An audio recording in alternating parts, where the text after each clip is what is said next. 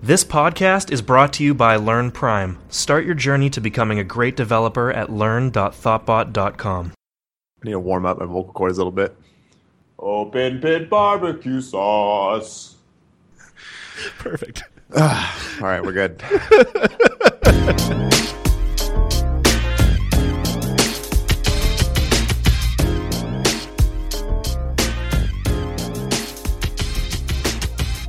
Hey everybody, this is Gordon in Boston.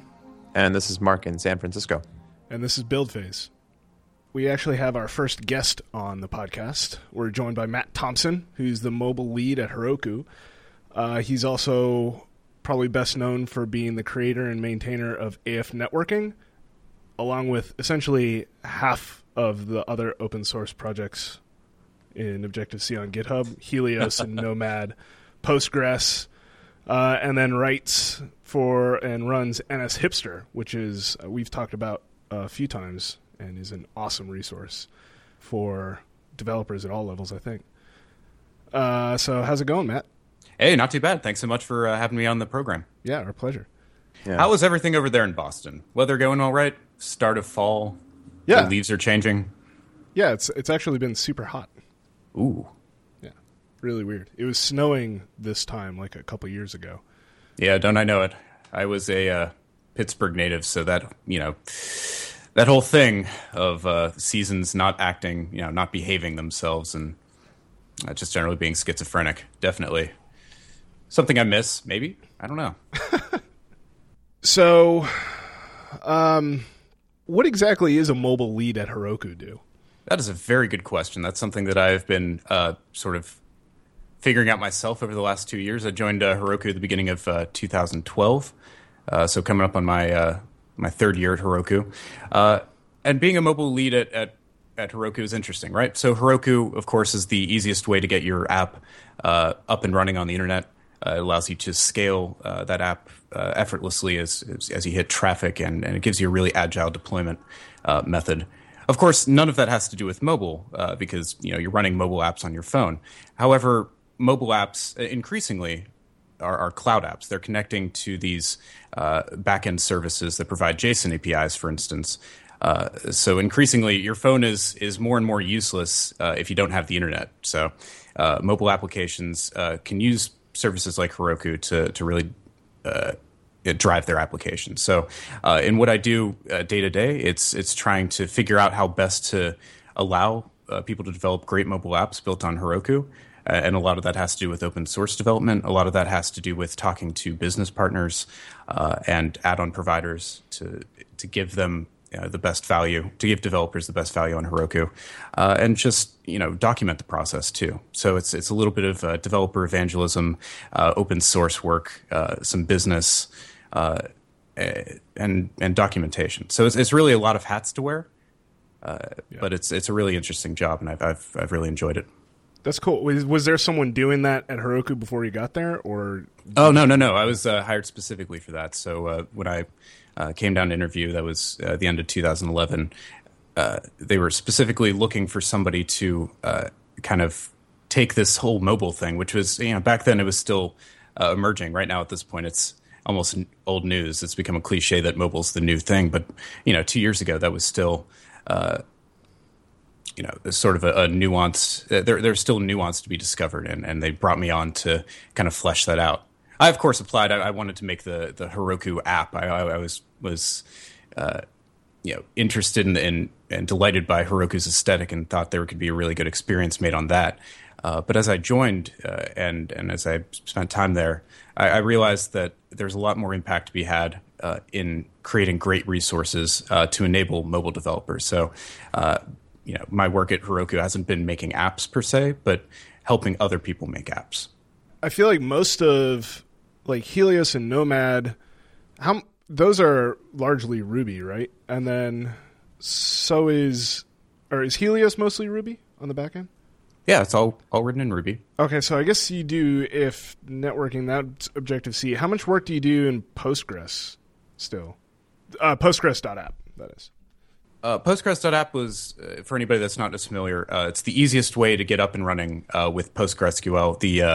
the best free database out there. It's a relational database, but it also, with recent updates, has a lot of great NoSQL-like features, such as HStore, which allows you to do arbitrary key value stores in a column in a native JSON type, as far as and as well as a number of features, really amazing things that you only get out of like a 20-year project like Postgres. So it's a great project, but it was really, really hard to install. So Postgres.app it's a simple thing. You download it, you double click it on the Mac, you open it up, and all of a sudden you have Postgres running. So that's a project that I started right around the time where I joined Heroku to solve that problem. And since then, it's been transitioned off to a couple other maintainers and contributors. But so I'm not working on that as actively right now. But certainly any project that I create, I'm using Postgres as the database because that's just the best thing out there. So the other kind of database related thing that you've done is Induction. Are you still working on that at all, or is that kind of... Induction's in an interesting place right now. Mac development, if you haven't done much of that, is quite a different world from iOS. It's challenging in that it doesn't work a lot of the time, at least as you would expect. It's a very old set of APIs, unlike UIKit, which is sort of, even 6 years on, still quite impressive and virile, if that's the right word. But yeah, AppKit is sort of a nightmare in a lot of ways. So I wasn't as prepared for that. And as far as a first step, I think a polyglot database client is for anybody, pretty darn ambitious. So that's something that I wish I had more time to work on, but they're more pressing matters. So hopefully I can revisit that project in the near future. But I think the value proposition of that is still pretty universal, even since I started working on it. It's the idea that you can access data irrespective of what format it's in and what protocol it requires you to communicate over. So, I mean, I started it off as a Redis client because I was really interested in creating a GUI experience for Redis. But, of course, being at Heroku, Postgres is the flavor of the month every month. So they encouraged me to open that up to Postgres. And, of course, people ask for MySQL. And certainly it just kind of grows from there to Mongo and to other data stores like that. But the insight that I came to in really looking at the problem is that there are things that are databases that we don't think of as databases. I mean, comma-separated value flat files. Those are something that people use probably just as frequently as databases to store very important information. Excel files the same way. So giving this mission to kind of create a universal interface that can open all these things at once and just give you a powerful way to explore, query, and visualize that information. That was the central value prop of Induction. However, of course, that is incredibly ambitious, and as a side project, is something that I'm only dedicating maybe a fraction of every other weekend to. Right. That's going to be kind of difficult. So right now, taking a back seat, but hope to revisit it sometime. Yeah, it seems massive. Just in scope and everything. Oh, absolutely. But fortunately, the modules are relatively self-contained. Mm-hmm. So each piece, each plugin, I mean, the engine, and for anybody that's aspiring to work on this kind of problem, I'm curious to hear any input on kind of the structure that I set up as far as protocols. So in abstracting the problem out so much that it can accommodate both the database and, for instance, a web API. Let's say you have an adapter for Twitter, for a Twitter public stream or your own feed, that it can accommodate all these cases. You kind of have to speak in kind of broad terms. So the interface, the set of protocols that I defined that's shared by all these different modules is interesting. Maybe worth a look if anybody's interested in that. So, Matt, AF Networking 2 was released last week, I believe, 2 weeks ago? Sure, yeah. Actually, totally lost track of time. Recently, yes. Recently, yeah. Let's call it that. Released recently. I was wondering if you could go into some detail about AF Networking 2 and what specifically it adds over just using NSURL session, which is new in iOS 7, and maybe just give us the quick pitch, and then we'll dive in from there. Absolutely. Well, I'll start with a kind of a short story first. So, kind of rewind back to WWDC I'm sitting in that what's new in foundation networking session, session 705, and this is, as an API author, kind of a make or break moment, right? There every year, I think a lot of open source developers and application developers as well kind of go to WWDC with an expectation, maybe a dread that at some point Apple's going to make something that totally obviates what they've spent their time creating, right? The effect of being Sherlocked. I've had that happen on a couple of projects, thankfully, with their addition of like NS attributed string to their label class, which made a project that I made totally unnecessary. Like that's great when that happens. But with AF networking, that's sort of a project that's close to my heart. So I wanted to, I came in dreading that maybe there wouldn't be a need for that anymore. And again, that would be great if the standard library could accommodate those cases better than a third-party library could. But of course, what I found was that NSURL session, the new additions to the networking infrastructure in iOS 7 and macOS 10 Mavericks, is a refactoring and an upgrade of NSURL connection. But there's still a lot of opportunity to wrap some high-level abstractions on top of that in the way that AF networking does or did previously with its 1.0 release. So the high-level pitch is that it's the same value proposition of AF networking. It's that it's a high-level abstraction on top of the solid networking infrastructure that Foundation provides, but geared for application developers. So instead of talking about HTTP as sort of the top-level thing, AF networking goes to the extent of talking about resources and talking about data types and the transfer of information between your application and a server. So that's sort of the high-level overview of AF Networking 2, and I'm happy to say that it accomplished all those goals, and I think it's even better than ever. That's great. So did you start on this right after WWDC? Pretty much within an hour of watching that session, I just sort of dived in. I dove into the API docs. Look, I mean, they didn't have any documentation at the time, so I was basically working from what I'd just the frantic notes that I took during the session, and then any of the API diffs, kind of crawling around the headers, looking for some clues on how everything fit together. Actually, within about 2 hours of doing that, I had maybe the first prototype of what AF Networking 2 was going to be, based on NSURL session. But of course, that process, 3 months later, that was a lot of refinement to understand how exactly to reconcile NSURL session and NSURL connection, because remember, NSURL connection isn't deprecated yet. It's something that's sort of a doomed API, but it's still in use and it still has its value.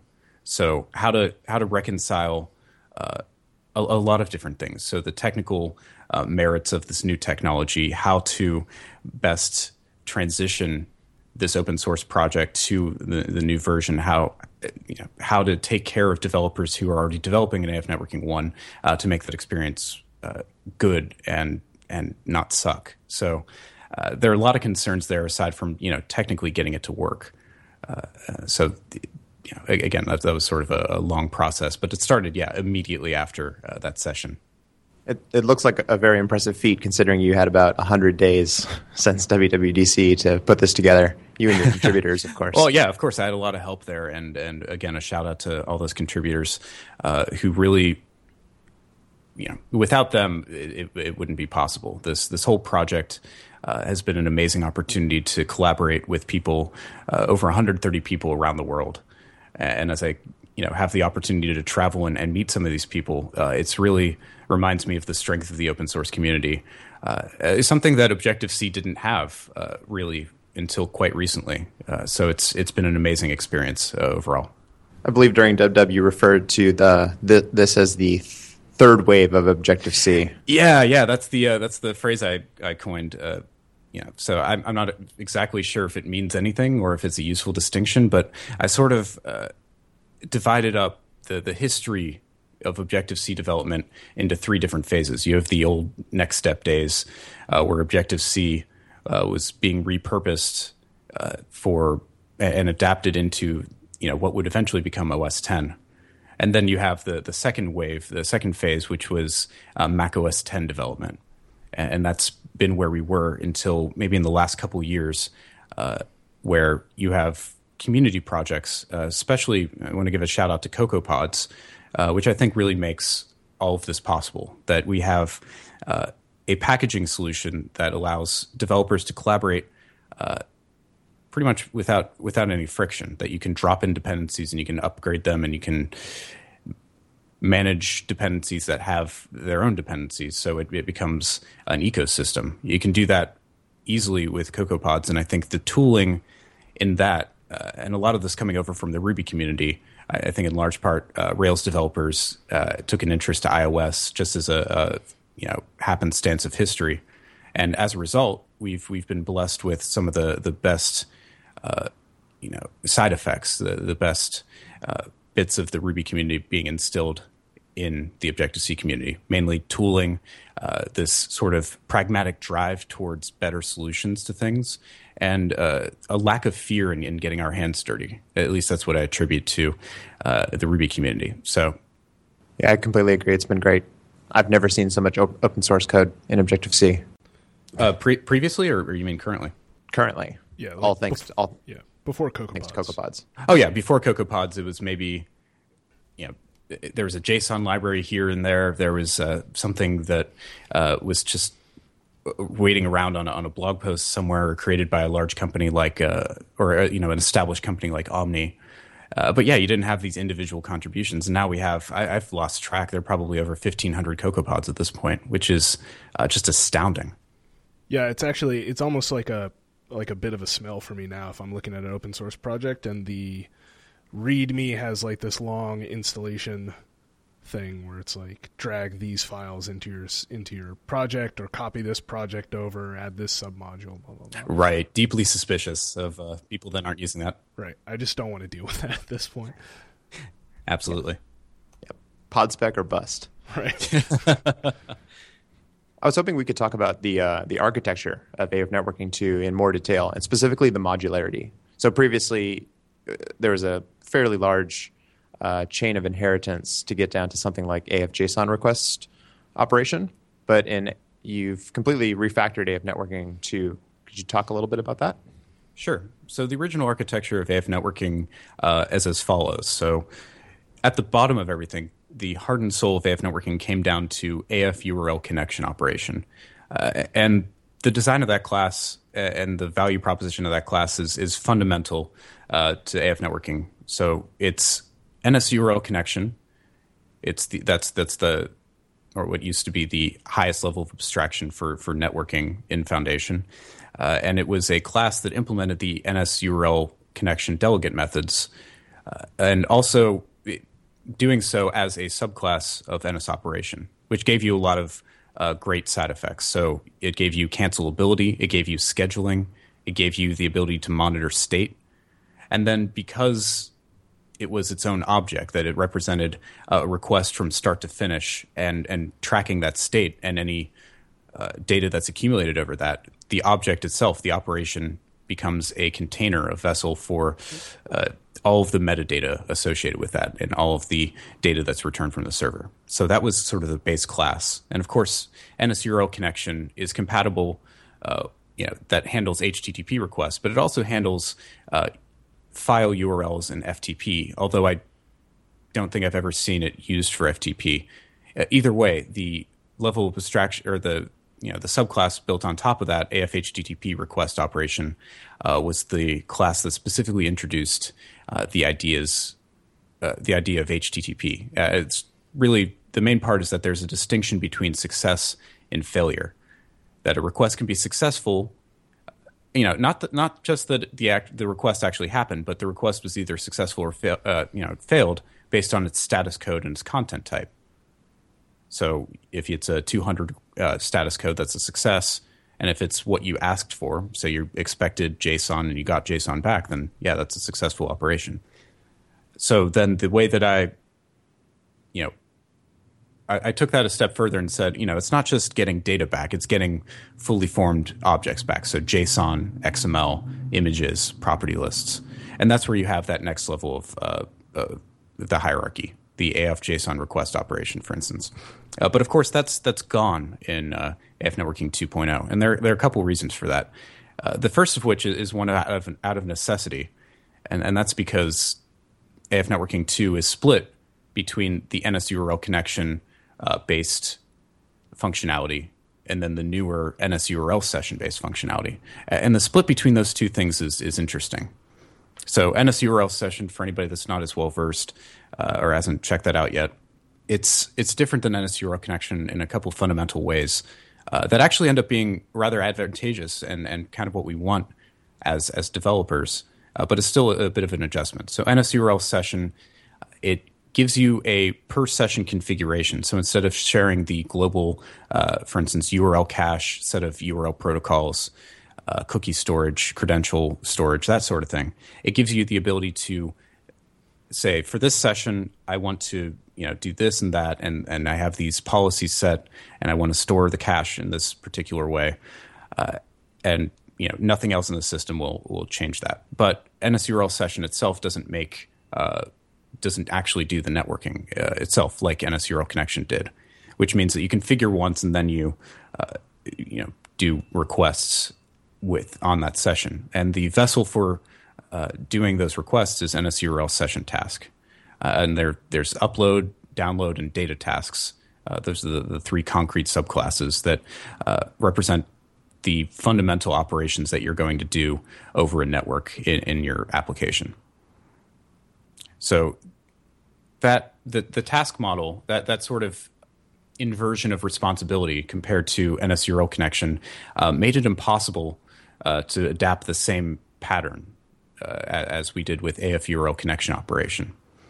So we couldn't, just have a common operation subclass and kind of swap out implementations. It was much more powerful to kind of pave over the expected behavior, pave the cow path, so to speak, of how you're supposed to use these classes. So to kind of bring it back, the reason why there's less insistence, less dependence on subclassing is that that unnecessarily couples functionality between classes. So we have these two independent silos of functionality, and the only way that we're going to be able to share mutual functionality, for instance, validating the response that you got back from the server, parsing that into a useful format, and all those other kind of things, those are going to be responsibilities that have to be owned by a separate and new entity, and that's where you get the idea of serializations. Right. So if I'm understanding this correctly, now instead of using a specific operation subclass, we're creating an explicit serializer, handing it to the AF URL session, or you would hand it over to So there are a couple ways you can do it. The AF URL connection operation has a response serializer, which basically dictates how a response and data from a server is returned and processed. The same is true of an AF URL session manager, which itself manages the requests through tasks. And that response serializer is then used by all the different tasks. So those are the different ways that those are used. And actually that provides a lot of flexibility in the way that you do things. So it used to be that if you wanted to change, for instance, the JSON reading options, like, for instance, to allow fragments, incomplete JSON objects to be serialized correctly, that was going to be a property on the request operation itself. However, with serializers, now you have the option to configure details about the process of translating a response and data from the server into something useful. Now you can do that all in one class. So a really great example of what that allows for is, for instance, there is a core image response serializer, which takes data from a server. It's a subclass of the regular image serializer, except you can define an array of core image filters to process it with. So the use case there is that, let's say you have image views that, let's say in a table view, and they're loading images from the server using the UIKit extensions in AF networking.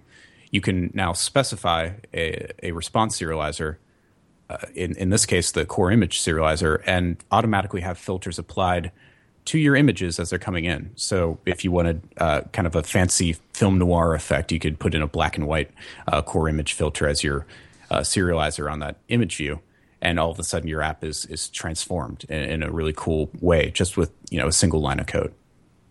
But to bring it back to a more pragmatic kind of use case, like the fanciness of the core image thing is one thing. But actually, as I thought more about the problem, what I found is that it's not just limited to getting JSON or XML back. I mean, if we take this to its ultimate conclusion, really what the problem of networking is solving is getting data, shuttling not just data, but information, and information within a context, within a semantic scope.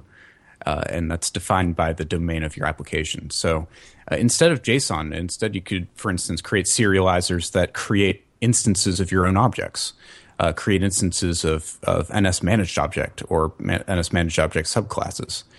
So really what we have, what started as a point of necessity, a place of necessity that we needed to share this functionality of response validation and serialization between two disparate sort of architectures within AF Networking 2, what we got was something much better, which is the realization that there is a very, I would say even boring, a trivial kind of translation layer, a layer of business logic that exists in all applications.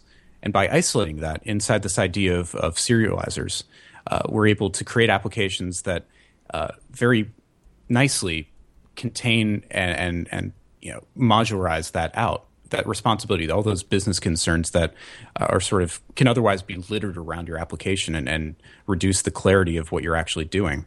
Now this is a primary construct inside AF Networking, and I think it's quite powerful. From like me as someone using the library, what's the upgrade path like moving from AF Networking 1 to AF Networking 2? Sure. There is a migration guide available on the AF Networking repository, and that has a couple of kind of quick hits. This explanation of a point-by-point explanation of where everything went. For instance, I think the biggest shock for AF Networking 1 users is that AF HTTP client, which was the epicenter of all functionality. And I'd argue it became sort of a god object, something that had too many responsibilities. That's all gone. That thing has been blown up. And now exists with corresponding classes both on the NSURL connection and NSURL session sides, and then its composite functionality, its ability to monitor for network reachability, that's now in its own class. And the whole thing about security, SSL pinning, being able to verify the identity and evaluate the trust of server certificates based on local public keys or bundled public keys and certificates, which is a great security feature. That's now its own class too. So actually, a lot of functionality in AF Networking has been unmoored from the internal private implementation details, and that allows people to use just that if that's actually what they want. You don't get like download stats or anything from CocoaPods, right? They haven't set that stuff up yet. We've been working on something to track that, but of course, one of the brilliant things about CocoaPods is that it's actually just it's bootstrapped its whole infrastructure on top of GitHub. So unlike, for instance, RubyGems, which is its own service that's maintained, as a web application, all of CocoaPods is just Git. So if you want to add your own CocoaPod to the project, you just do a pull request or a commit to the specs repository. So that means that you can use CocoaPods without anything but GitHub, and everything just works. The downside to that, of course, is that GitHub isn't providing. It's not a reasonable expectation for them to do so, but there's no way to kind of track download statistics. That's something that I know Aloy and I were working on, but of course there are many things to do. So, but to answer I guess the question you're getting at, no, I have no idea. How often it's been downloaded, but a good statistic to check is on the CocoaPod site, you can search, uses AF Networking, and I think maybe 100 libraries kind of use AF Networking in some capacity as a dependency. So, if there are 1,400, 1,500 libraries out there, CocoaPods, that represents a pretty significant portion. Yeah. And then in terms of overall usage, I've kind of predicted that it's tens of thousands of apps on the order of that in the App Store right now using AF networking. At least there's unfortunately, it's licensed under the MIT license, so there's no need for attribution. You can just use it. So I love open source for that. However, there's one downside to that is that there's no incentive or legal structure in place to get those download any sense of who's using it or for what. Actually, found out recently that AF networking was being used in certain Android applications, which is kind of interesting. Between people creating applications on top of like Xamarin or other Objective-C adapter layers, I guess. It was possible to use AF networking inside Android projects. So there are a couple dozen Android apps out there on the Play marketplace using AF networking. Strangely, that was probably the biggest shock. Yeah, that's bizarre. Switching gears a little bit, I think most people know that you also do the NS Hipster as well. Yeah. NS Hipster, it's a weekly journal of the obscure parts of Objective-C and Cocoa. Let's see, what was the first article? Why did you start NS Hipster of all things? Why did I start NS Hipster? Well, NS Index Set, is that the first thing you did? The first, and this is a tip for anybody that's starting out anything, whether it's a blog or a podcast. First of all, throw away the first thing that you write. Ditch the first episode. I think that's a tip I learned from Merlin Mann or somebody. So yeah, there's an NS Hipster article that never saw the light of day. But then I started with just the first batch of 4, and it highlighted, it's NS Index Set, NS Cache, NS Sort Descriptor, and NS Date Components, which are maybe the least sexy classes in Foundation, or some of them at least. And I saw them as being uniquely well designed within this context, and I wanted to highlight them in a way and elevate them in a way that they don't normally have the opportunity. Like NS Date Components, by itself, I mean, it's just a container. The object itself is just a container that you specify basically how many weeks, days, months, units of time in a way that's then passed into a calendar object. So you can do date calculations in a very high level and, of course, calendar specific way, and something that supports all the different kinds of ways to think about and to organize time across all the different localities. And it's this depth and completeness and the forethought that's put into the design of all these classes by Apple's engineers that is something that I think is often overlooked, or even worse, it's shunned. That people say this NS calendar thing is too difficult to use. Why can't we just do the Ruby thing of date, time.now plus 1.second? Right. The fact that that's not a one-liner in Objective-C, a lot of people might think is a shortcoming. I say, no. If you think that time is something as simple as how many seconds since a reference point, then you're in for a world of hurt. Right. It's a very complex problem. If you had to pick one of these, or even one that you haven't written, what do you think's your favorite little obscure library or framework? Sure. My favorite article is probably the one on nil. The one on the null object, basically the concept of nothingness in Objective-C. All of the articles, I do one on Bool too, and I bring it into these weird philosophical places, these conversations of truth and existence. And it becomes a real head scratcher in some places, because these are philosophically very challenging things to think about by themselves outside of a programming concept, but then applying it to something that you have to run on an iPhone, that's a different concern altogether. But in terms of let's say the most obscure APIs, I'm a really big fan of the linguistic APIs. I think that Foundation has by far the best implementation of string and linguistic APIs that exist in any standard library, and probably better than the sum of all third-party libraries for any language. So take any language, add the ecosystem, what people build around it, and it is still nothing compared to what Apple has done with their NS string class and all of the different string transformations, linguistic tagging, speech synthesis, which is sort of a separate concern. But I mean, the amount of information and capacity that those APIs have is just astonishing and makes it so nice to work with. So and then you have the NS Hipster book coming out. Do you want to plug that? Sure. You can buy NS Hipster as a book. It's the website that you know and love, plus a couple new articles, like over a dozen articles, new essays written about some separate kind of concerns about API design and how to work within the community. So things that won't be on the website, but I think are important to know as somebody who is passionate about their craft and is developing software today. So the book's now available. You can check it out on Gumroad.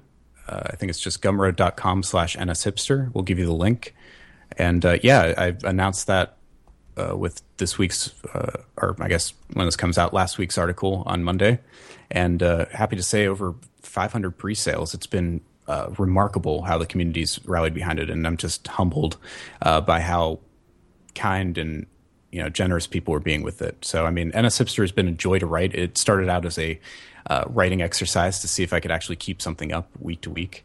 And it's become, it's great for it to have become such a valued resource, and that I've been able to help and inform so many people. So it's a gift that, I get to keep writing for this. And, the book is kind of a nice extension of that. So thanks to everybody who's pre-ordered, and I'm really excited to get that out to you. It's the street date is November 12th. Awesome. And so if people want to get in touch with you, what's the best way for them to do that? Twitter's probably the best. GitHub as well. Either way, I'm Matt, M-A-T-T-T, 3 T's on both of those services. And I'm usually pretty responsive. So any questions, concerns, pull requests, anything like that, get in touch. Cool. Well, thanks for coming on. Absolutely. Thanks so much for having me on. Show notes for this episode will be available at learn.thoughtbot.com/buildphase/11. If you want to get in touch, we're available via email, buildphase@thoughtbot.com, or on Twitter and app.net @buildphase. This episode was recorded and edited by Mike Manor and produced by Chad Pytel.